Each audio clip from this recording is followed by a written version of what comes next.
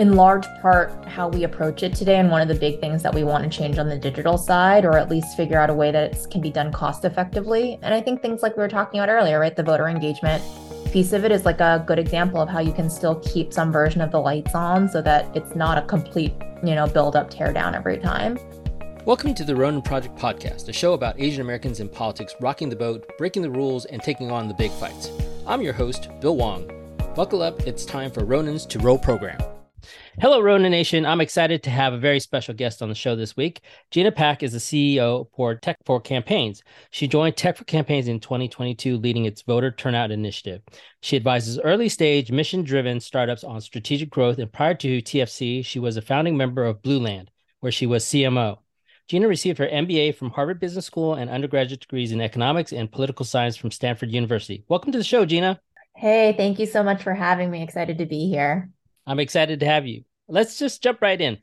Let's start with your journey in politics. How did you get started and how did you get to where you are today? Yeah, had a really long, winding road to get here, I will say. I've always really been interested in politics. I studied it in college. I've always sort of been fascinated, I think, by how much government and public servants interact with us in the course of our day-to-day lives. But, sort of in the model minority myth, so to speak, I went the traditional route of doing other things in the private sector first. So I've been in consulting, I've been in finance. And then I think after grad school, actually chose to go a bit more a-traditional, I guess, and get involved in early stage or the startup scene and got the entrepreneurship bug. I think with that, I became a lot more comfortable with deciding to follow my passions and my interests. And so that included things like sustainability and climate change, which was actually one of the reasons why I got involved with Blueland. And then after that experience, I think that combined with the pandemic and all of the AAPI hate and BLM and all the things that were just sort of happening, it felt like this would be the right time for me to take my experiences and bring them to a new space like politics. I'd also worked as a poll worker in LA County over the course of 2020 and just really saw what democracy at work was like. And, I think after that experience became so clear that there's not only a major talent gap, there's also a major digital gap in how we run our democracy today, and even in places advanced like California, right? And so I think based on that, it became a pretty easy thing for me to say, where can I put my energy? Where can I put my efforts? And TFC was a great fit, and it just sort of ended up working out. And so that's sort of how I gotten way more embedded in the space than I ever would have imagined. Amazing. There's actually a funny story I had with LA County. They were rolling out their all vote by mail stuff and then electronic voting. And they had sent, I was a political director of the Assembly Democrats at the time. We sent some staffers down there to listen to their presentation. They had gone through their whole thing and said, okay, this is how it's going to be secure. This is going to be how people are going to verify that they voted. And they came back and everything's taken care of. And I said, well, did they explain what would happen if there was a power outage? And then they didn't have an answer. And I think that that's one of the challenges we have and when I look at campaigns, I look at it from an operational standpoint. I look at it from like worst case scenario, like what would happen instead of what they just tell you is how it's supposed to work. And I think that that's not a lot of people think from a tech standpoint when they're in this part of the game. And do you think that there are like blind spots like that occur now? I think it's across the board. I think it as anything digital, whether that's technology and IT, whether that's marketing and messaging, whether that's just how to reach people on the platforms that they're most used to, right? I think field organizing and those methods are still incredibly important and effective. But I think just as a group, we have really fallen behind in terms of some of the major investments we need to make within digital infrastructure in particular, because, as fast moving as digital is, you can't just turn the lights on day one and assume that it's all going to be perfectly running day two, right? And so I think that's part of a huge part of what we do and why we exist as an organization. And so, I think the things we'll be working on this year going into next year's presidential will be pretty formative for that reason. Well, can you tell us more about Tech for Campaigns, its mission, and its objectives? Yeah, sure. So Tech for Campaigns, or TFC for short, the organization was born out of, I think the post-2016 era, like a lot of organizations, and needing to figure out where to put and funnel a lot of energy, right? There was a lot of energy. There was a lot of fervor and wanting to do some good with that beyond just rage tweeting all the time and just being upset and like yelling at your computer screen or your TV, right? And so the organization since then has really evolved where we're really fighting for democratic values. And we're doing that using advanced digital marketing and data techniques, which is really core to who we are. And the whole intent is to be powered by lasting technology and data digital infrastructure that can really propel Democrats to win at scale. And so what does that mean? What does that look like? We really started by looking at two core trends. I think one is all the activity that we talk about and impacts our day-to-day lives is actually happening at the state or municipal level. It's happening much more like close to home as opposed to at the federal level, which is what's in the news and in the headlines of the New York Times every day, right? And so when we think about abortion access, when we think about voting rights, when we think about climate change, when we think about all the things that we care about, all those activities are actually being determined at the state level. And so, if we then layer on the fact that it's like our three founding members who came from Silicon Valley and they were looking at where the gaps were and they said there's digital, what else can we do in digital, right? And coming out of 2016 we were all sort of thinking that, and it sort of became clear that actually the impact that you can have with state legislative campaigns by bringing digital marketing and data into those worlds was immense, right? It's just significantly higher value than, let's say, at a federal level where that's only one part of the mix, right? They're looking at things like TV spending as well. And at a state level, it just doesn't really make sense to do that. And so just the ROI you can have of not only creating and making real impact and outcomes to flip or defend these seats and chambers using digital marketing became a pretty clear and obvious way for us to do what we do. And so the organization really started there. The way that we work is we work with state candidates to be their digital marketing arm. And so we will build and run their email or digital ads programs. We'll build and run their websites, their texting campaigns. And the beauty of it is actually run all by a volunteer network, by a set of skilled volunteers that are all doing this in their day jobs, right? So people are coming from the tech industry or top tier digital companies to bring their skills and volunteer them to the candidate. So the candidate actually gets these amazing services for free. Since we've started, we've served now over 600 campaigns on over 1,000 digital projects, which has been absolutely, I think, amazing to witness. And in 22, we helped flip chambers in Minnesota and Michigan and part of Pennsylvania, just given the amount of time that we spent there doing that work. And then, I think after we saw some successes in the early days in 2020, we're taking a hard look at where else we could take our philosophies around data, around digital, around experimentation, and thought, why don't we apply it to voter turnout? There's a specific path within voter turnout where the data is very visible, particularly vote by mail. In 08, it was also the pandemic. And so that's how everyone's going to be voting. You're going to get a lot of data points, right? And so out of that sort of idea or that thesis, we actually built a voter turnout program that's fully digital, all about getting and signing up net new Democrats, or what that means, likely younger or non-white voters, to turn out and vote, and getting them to vote by mail or vote early. And I think for us to be able to do that program end to end was really something that felt unique to us at the time. And so now to date, we've signed up over 500,000 voters in that program, focusing only on purple states and places where we can make impact in terms of, again, executive level state offices like Attorney General, Governor, Secretary of State, et cetera, as well as helping our partners in terms of on the candidate side and further down ballot as well. So I think all of that's underpinned, I think, really when we think about our long-term infrastructure too, by what we call our learning engine. And so that's really taking all the data from, the 6-7 years of our work across the voter turnout side, across the candidate and campaign side, and saying, how can we surface and make this data much easier for people to engage with and interact with so that they can get all the best practices they need and not make it feel so arm's length or difficult to understand or frankly old, right? By the time we get our voter file or by the time we get our data, it's 6 months has passed and you're like, we've moved on. So how can we get some of that stuff surfaced faster, earlier, and more easily? And so that's going to be a huge part of what we're focused on this year. Do you mainly interact with the consultants or the campaign, like the candidates?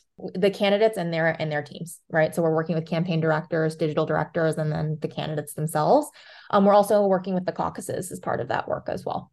That's great. I did a lot of work with DLCC. I mean, obviously California is not a target for DLCC because we have so many Democrats, but it was always fun working with them. We helped them fundraise for their candidates and their PAC efforts Yeah. out of California because we know how critical their work is. And particularly, we saw how important winning state houses were in this last election cycle with regard to the abortion issue Yeah. and now LGBTQ rights that are going forward as well as race relations. So, Yeah. I mean, I really think that the battleground is in states. But here's an interesting question that I didn't Yeah. send to you previously, but No I'm worries. very interested in. One of the things we did in 2018, which was very rare, and this was in California, we had a couple of seats that we had to win back. And in one case, we actually approved digital 50 weeks out, which is huge. Usually, before that, it was like 8 weeks out, maybe Yeah. six, something like that. Yeah. And then for our other races, we actually started digital 16 weeks out. So it was applying a technique that we thought like it was like slow drip, but being consistent in order Yeah. to lay the foundation. And one of the things that has really concerned me about Democratic Party politics is like, okay, well, we win these races, but Yeah. then we spend the next 18 months getting punched in the mouth with no response from at all, with no sensible types of message control or counter messaging that's out there. So we basically, take on water for 18 months and then hope that we bail ourselves out in time for election day. What are your thoughts with regard to efforts to apply digital and data and technology for not the campaign side of it, but from the issue and from the day-to-day voter engagement, like voter Yeah. retention? Because what Yeah. I'm really concerned about is as these things come, for example, last cycle, we lost Chinese Democrats in New York. We're losing some Latinos, not all. I mean, it's not a flood, but it's enough to really play in some of these very close districts. Like, what are your thoughts on that? I have a lot of thoughts on that. I think first and foremost, and I think this intersects very well with the kinds of topics you talk about and cover on a regular basis, but I guess I'll start with the first thought, which is like voting blocks are not really voting blocks, right? Even within the AAPI community, the number of different cuts of those groups is pretty immense, right? There's not only ethnic cuts of it, there's also generational cuts of it, there's socioeconomic cuts of it, right? And all those different pockets have different points of view as to how they view policies, messaging, what they're exposed to, how they consume information, et cetera, right? And so, I think to your point, like if you just expect them to show up on election day to vote a certain way, that's likely not going to happen. And quite honestly, over the last several years, in large part, I think because of digital, less and less of that is happening, right? The number of people that I've spoken to, for example, within the Korean American community, and I'm Korean, like where their parents are voting Trump and they are voting Democrat, is in part because of the way that they're being engaged and the platforms in which they're consuming news, right? And so, I think those are really good examples of where if we just expect them to vote one way because they voted a certain way without having ever reached out to them or cultivated those relationships, we're not going to be able to turn that tide, right? And the thing is, I think that's actually very much applicable to other quote unquote blocks as well, whether that's the Latino or Hispanic block, whether that is the Black African American block, right? Like all of those different groups have a lot of other sort of segments within them that I don't think we as a party have done a great job of really trying to like tailor and micro message, which actually digital is very well suited for, and so I think that's a good example where being able to engage with the voter over the course of the year, digital is the cheapest way, right? You're not sending direct mail, every month, hoping that someone is going to be home in any given month to be able to see the message that you're talking about. No, by the way, younger voters are not really looking at mail. They go to their mailbox maybe once a week kind of deal, right? Or even if you think about TV and TV news, like likely older voters are consuming TV news. And not only that, they're likely consuming TV news in their native language, right? In which case, what kind of messaging are we doing there? And so I think digital is a part of it. I think it's a very important part of it. And I actually think if we're talking about wanting to get younger voters who are non-white, digital is one of the most important channels we have to do that. But we can't just assume that the last couple of weeks will be sufficient. I think we've seen data where the younger voters are very, very savvy when it comes to digital, right? And so they know a gimmick when they see one. It looks like a gimmick, acts like a gimmick, right? Then they're gonna be like, these people are just here. They want my information so they can bother me for the last 2 weeks with 5 million text messages, right? And so, I think we need to sort of shift as a group our approach and our thinking to that. And, I have a commercial private sector background. Like I think of it as like cultivating a loyalty program, right? It's the same analogy of if I want a customer to be a VIP or a very active voter, I can't just say, hey, come spend with me leading up to a holiday period. I need to have built a relationship with you, and there needs to be trust there where you know that I'm going to give you the best deals 365 no matter what, right? And I think some of that thinking and that infrastructure, and quite honestly, the dollars needed to support that are missing right now, but is one of the key ways that we can sort of, I think, shift back some of those trends, that voting patterns and trends that we have seen, that I think all of us are very concerned about. A little bit to that. I mean, contemporary political campaign operations are pretty stale still and resistant to change. I mean, that was one of my biggest frustrations, and to a certain extent, that's kind of what led to my retirement. What are your thoughts on the adaptability and innovation in the campaign space when it comes to the business of politics, which means people make commission off of TV buys. They've built their business off of, say, mail program, versus the craft of politics, which means being nimble, taking a bespoke approach to each campaign, those types of things. What are your thoughts on that? I think that's a really keen assessment of it. I think at the end of the day, politics are still very human, right? And people know what they know. They're comfortable with what they're comfortable with.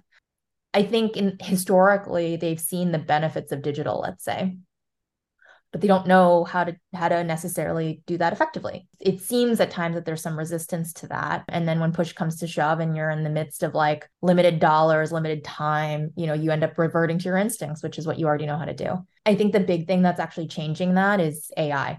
Funny enough, I think all of us have heard a lot about it, but it's one of those things where it's moving at a pace that is so fast and so quick, it is impossible to ignore.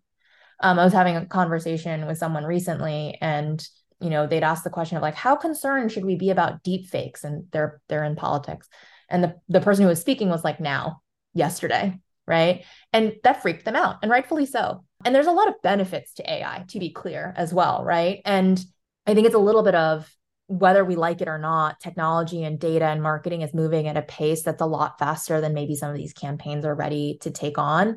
But I think we've now hit this sort of like turning point where we will clearly be left behind even more than maybe we already have in certain instances if we do not figure out how to adapt and how to adapt quickly. And I think ultimately what that means is you need to bring in talent that's attuned to that, right? You need to be willing to look at and think about things a different way.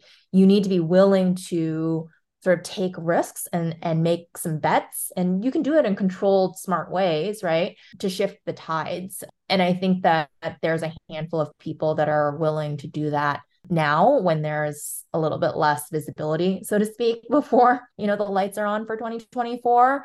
But I think that's also something that we think about a lot within TFC too, where our responsibility is not just to do digital, quote unquote, right, but to help be like true partners to these candidates and campaigns, to like help educate them, help bring them along, decrease their anxiety as well as the general fear there is or hesitancy around digital. It's the very traditional argument of like logos, ethos, pathos. Like for any given person, like, do I appeal to your moral side, to your logic with data, emotion? Like, what is it that I can appeal to make it clear? Because we're such firm believers that this is where it's heading, that if we don't act, we're going to be in real trouble next year and beyond, quite honestly, because some of the easier quote unquote wins have been made. So now we got to do sort of the next 6-12 years of investment on the state side. And how are we going to go about doing that is really, a lot of it's through digital.